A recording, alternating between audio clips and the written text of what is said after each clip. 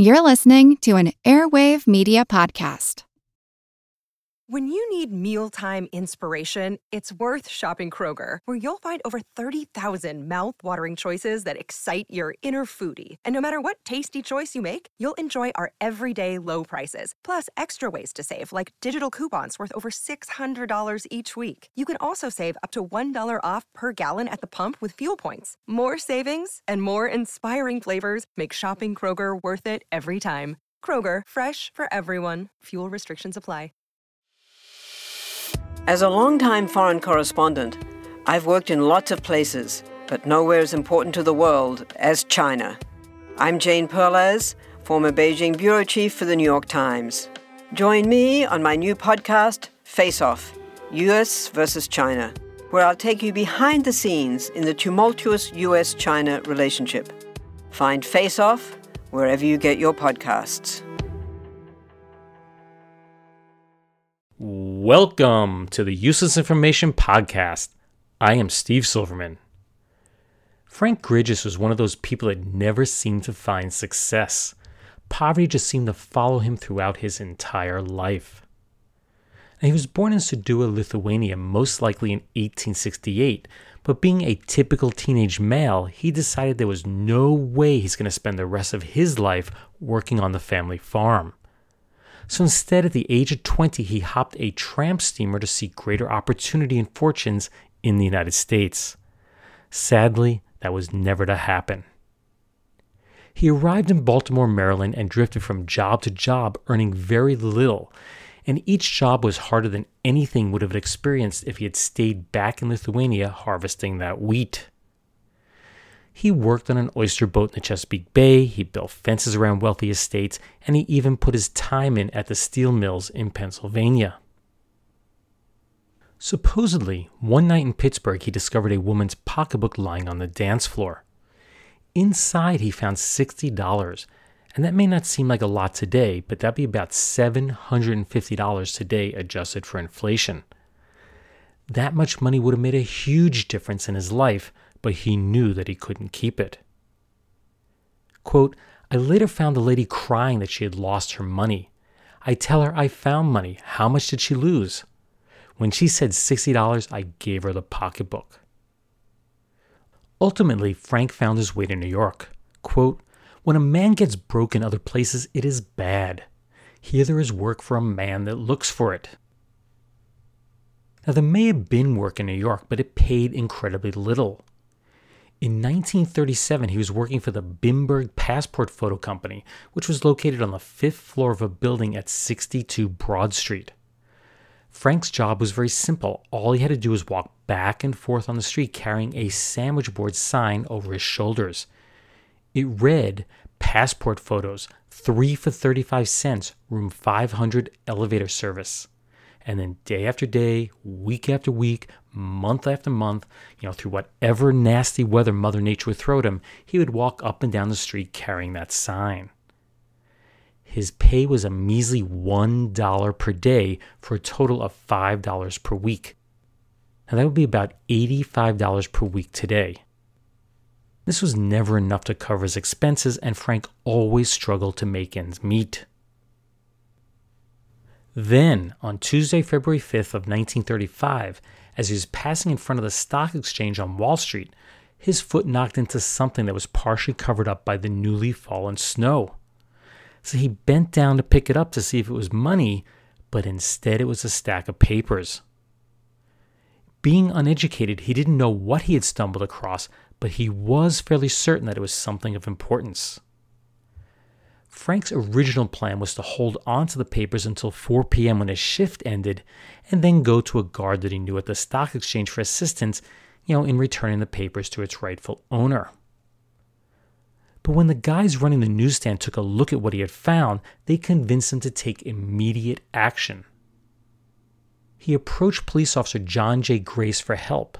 Quote, Johnny looked at it and said for me to come to the police station, but I can't go for fear to lose my job. Johnny took it away and brought me the receipt. And that's the end of the quote. What no one knew at the time was that there was a frantic search on to find these papers. They had been lost by 22-year-old Edward Stagmeyer, who was a messenger delivering the documents for the Belden and Company stock brokerage. Frank had found the runner's wallet, which contained 18 stock certificates that included 500 shares of Phillips Petroleum, 600 shares of General Electric, and 260 of DuPont. Their value, $42,000. That would be over $715,000 today. Jackpot! But Frank was to get none of it, so he went right back to work. He needed the money. Within hours, word of Frank's honesty had spread through the news wires. He was suddenly famous, an instant celebrity. So how much did Belden and Company, which was located at 1 Wall Street, offer as a reward for Frank's honesty? Nothing. Zilch. Nada. They argued that the certificates were worthless because they were unsigned.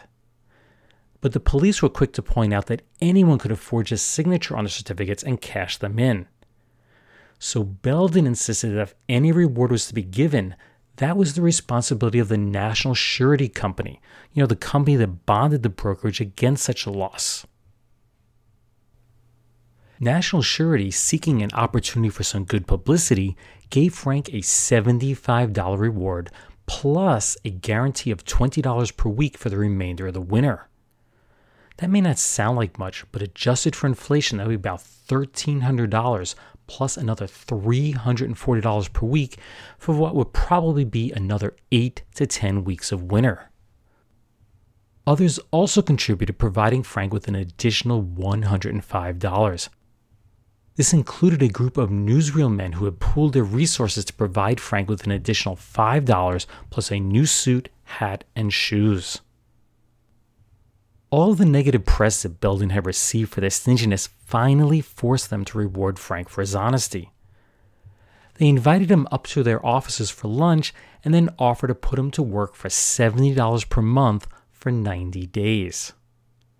If everything went well at the end of that 3-month trial period, the job would be made permanent. They then took him out to get a haircut and a shave, then was off to a haberdashery to get a new set of clothes, which included a tie with red dots that was personally chosen for him by a female reporter. When asked what he's going to do with his newfound fame and fortune, Frank replied, quote, "I'm not going to put any money in the market."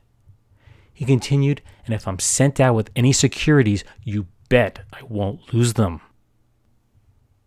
Frank's old employer at the Passport Photo Service, Abraham Bimberg, assured him that if this new job didn't work out, he would be welcome to return to his old job. This is a great rags, kind of richest story so far, don't you agree? That's what I thought when I came across it, but there was just one article I didn't have when I completed writing this podcast a couple of weeks ago. That appeared in the March 6, 1937 issue of The New Yorker and was titled, "Where Are They Now?" Knowing that my friend Bill subscribed to The New Yorker, I asked if he'd get me a copy of the story just so I could add that one last sentence that told of what happened to Frank after all of the publicity died down. So Bill generously sent me a PDF of the article, and I was shocked by what I read. Just about everything I've told you about Frank's honesty was totally made up by the press. So here's what the article claims really happened. First of all, forget snowflakes and piles of snow on the ground. Instead, it was a clear, snowless day in New York City when Frank Gridges found the wallet containing the stocks. And what did he do with the securities that he found? He pocketed them. Yup, he had every intention of keeping them. But Frank's act didn't go unnoticed. A New York Stock Exchange guard named Joseph Racker saw him put the wallet in his coat and then reported it to his superior, William Roars, who in turn told Patrolman Grace what had happened. Grace then asked Frank if he had found anything, at which point the old man reluctantly handed over the wallet containing the securities. The next day, a reporter saw the police report describing Frank's valuable find and for some reason thought it'd make a great story. As you can guess, the reporter twisted the story all around to make Frank look like a hero who was deserving of a big reward. and within a short time, Frank was a national celebrity. Both Belden and Company and the National Surety Company were placed under great pressure by the public to provide Frank with a reward for his honest actions. But behind the scenes, they grumbled at the idea of doing so. After all, why should they reward a guy who had no intention of ever returning the stock certificates to them? They were cornered with the threat of bad publicity, and they really had no choice but to give Frank the rewards and the job that I had previously described. America. We are endowed by our Creator with certain unalienable rights: life, liberty, and the pursuit of happiness. At Grand Canyon University, we believe in equal opportunity, and the American dream starts with purpose. To serve others in ways that promote human flourishing and create a ripple effect of transformation for generations to come. Find your purpose at Grand Canyon University. Private, Christian, affordable. Visit gcu.edu.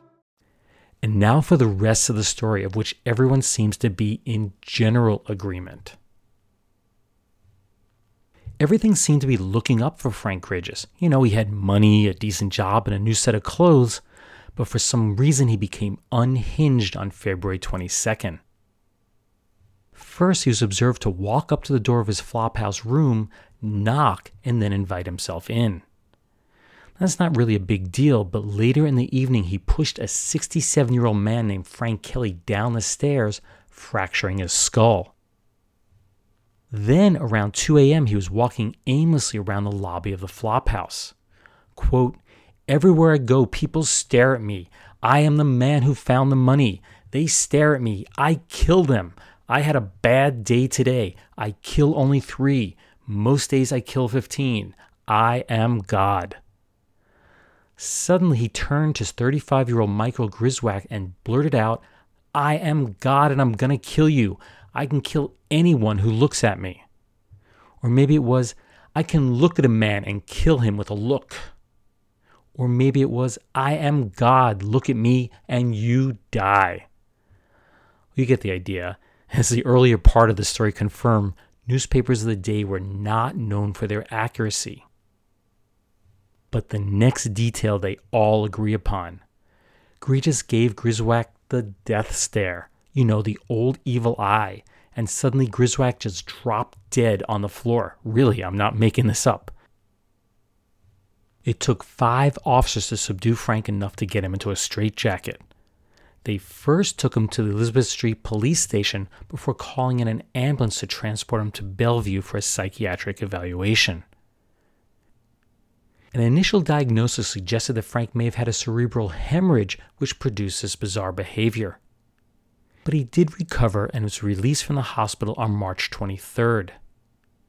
He took a taxi to a friend's home, which was located at 11 State Street, and the doctors recommended that he avoid stress and just kind of, take it easy for a while. As for the death stare, that was pure coincidence. It turns out Griswold had been severely ill with tuberculosis, and he was already a skeleton of a man who was close to death. Ultimately, Frank was never able to hold a steady job again. Belden and Company let him go in early May. He secured a job that the press just loved, that of a sandwich man making real sandwiches at a restaurant, but he quickly quit that job because right after the reporters left, he was demoted to peeling potatoes in the kitchen. He then hopped from job to job before finally going out on relief, which paid him $12.40 biweekly, and that was more than he was earning carrying signs.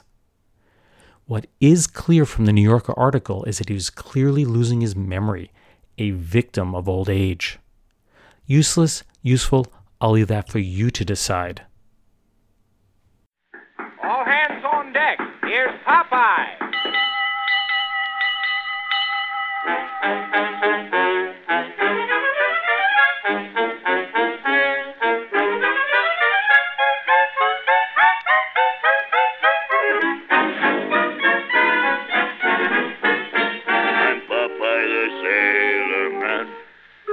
I'm Popeye the Sailor Man. I am what I am 'cause I am what I am. I'm Popeye the Sailor Man.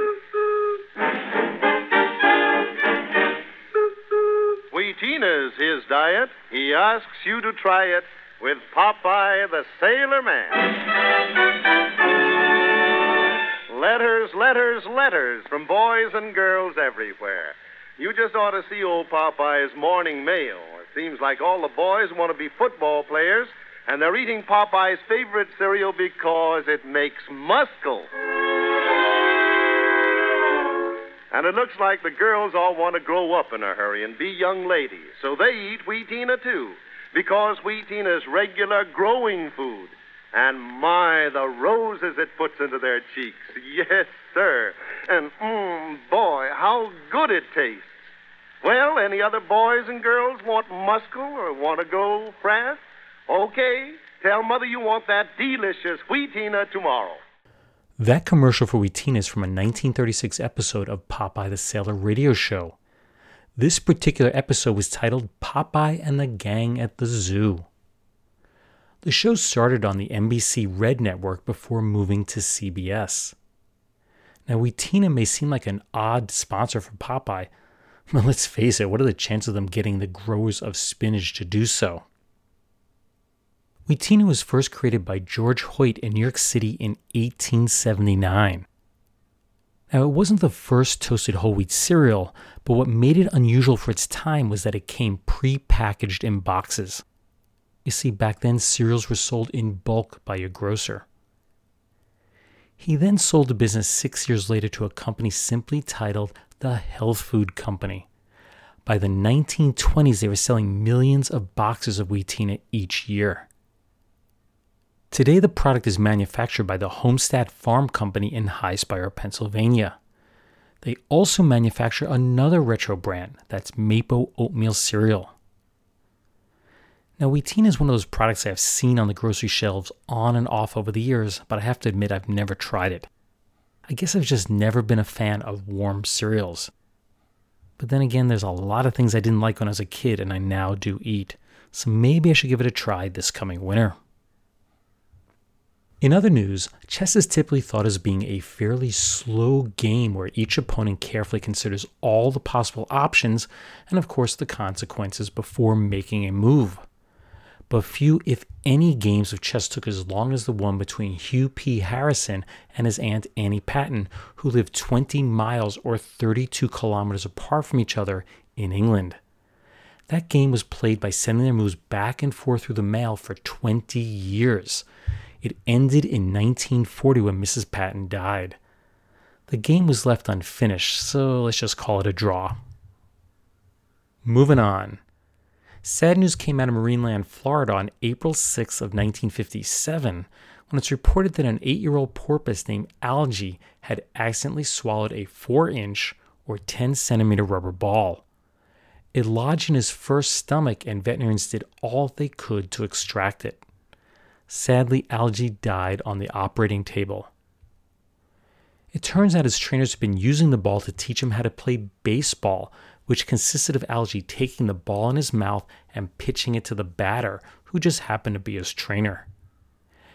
Algie swallowed the ball while learning how to take the ball into his mouth to pitch it back. And lastly, on August 4th of 1960, a mule in Charlotte, North Carolina managed to wreck 3 cars.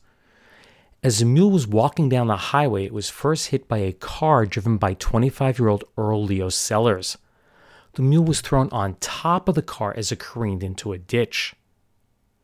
The mule then somehow was able to stand back up and head right back out onto the highway, at which point a car driven by 33-year-old Lucius Parker hit the mule before coming to a stop in a tobacco field. The mule remained lying in the road for an additional 15 minutes, at which point a third car, one driven by Benjamin Booker, hit him.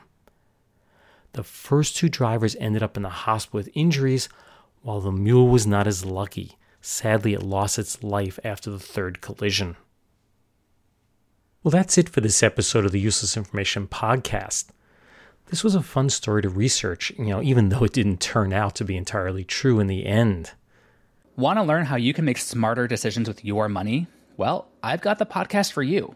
I'm Sean Piles, and I host NerdWallet's Smart Money Podcast. On our show, we help listeners like you make the most of your finances.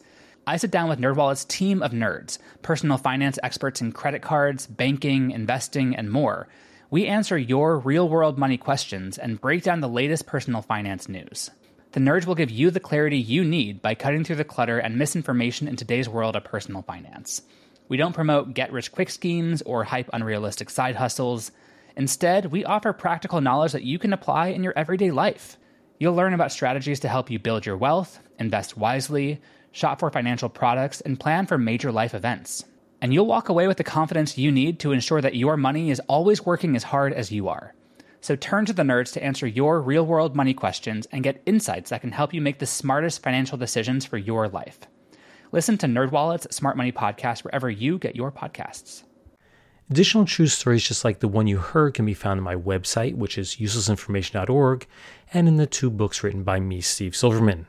They are Einstein's Refrigerator and Lindbergh's Artificial Heart.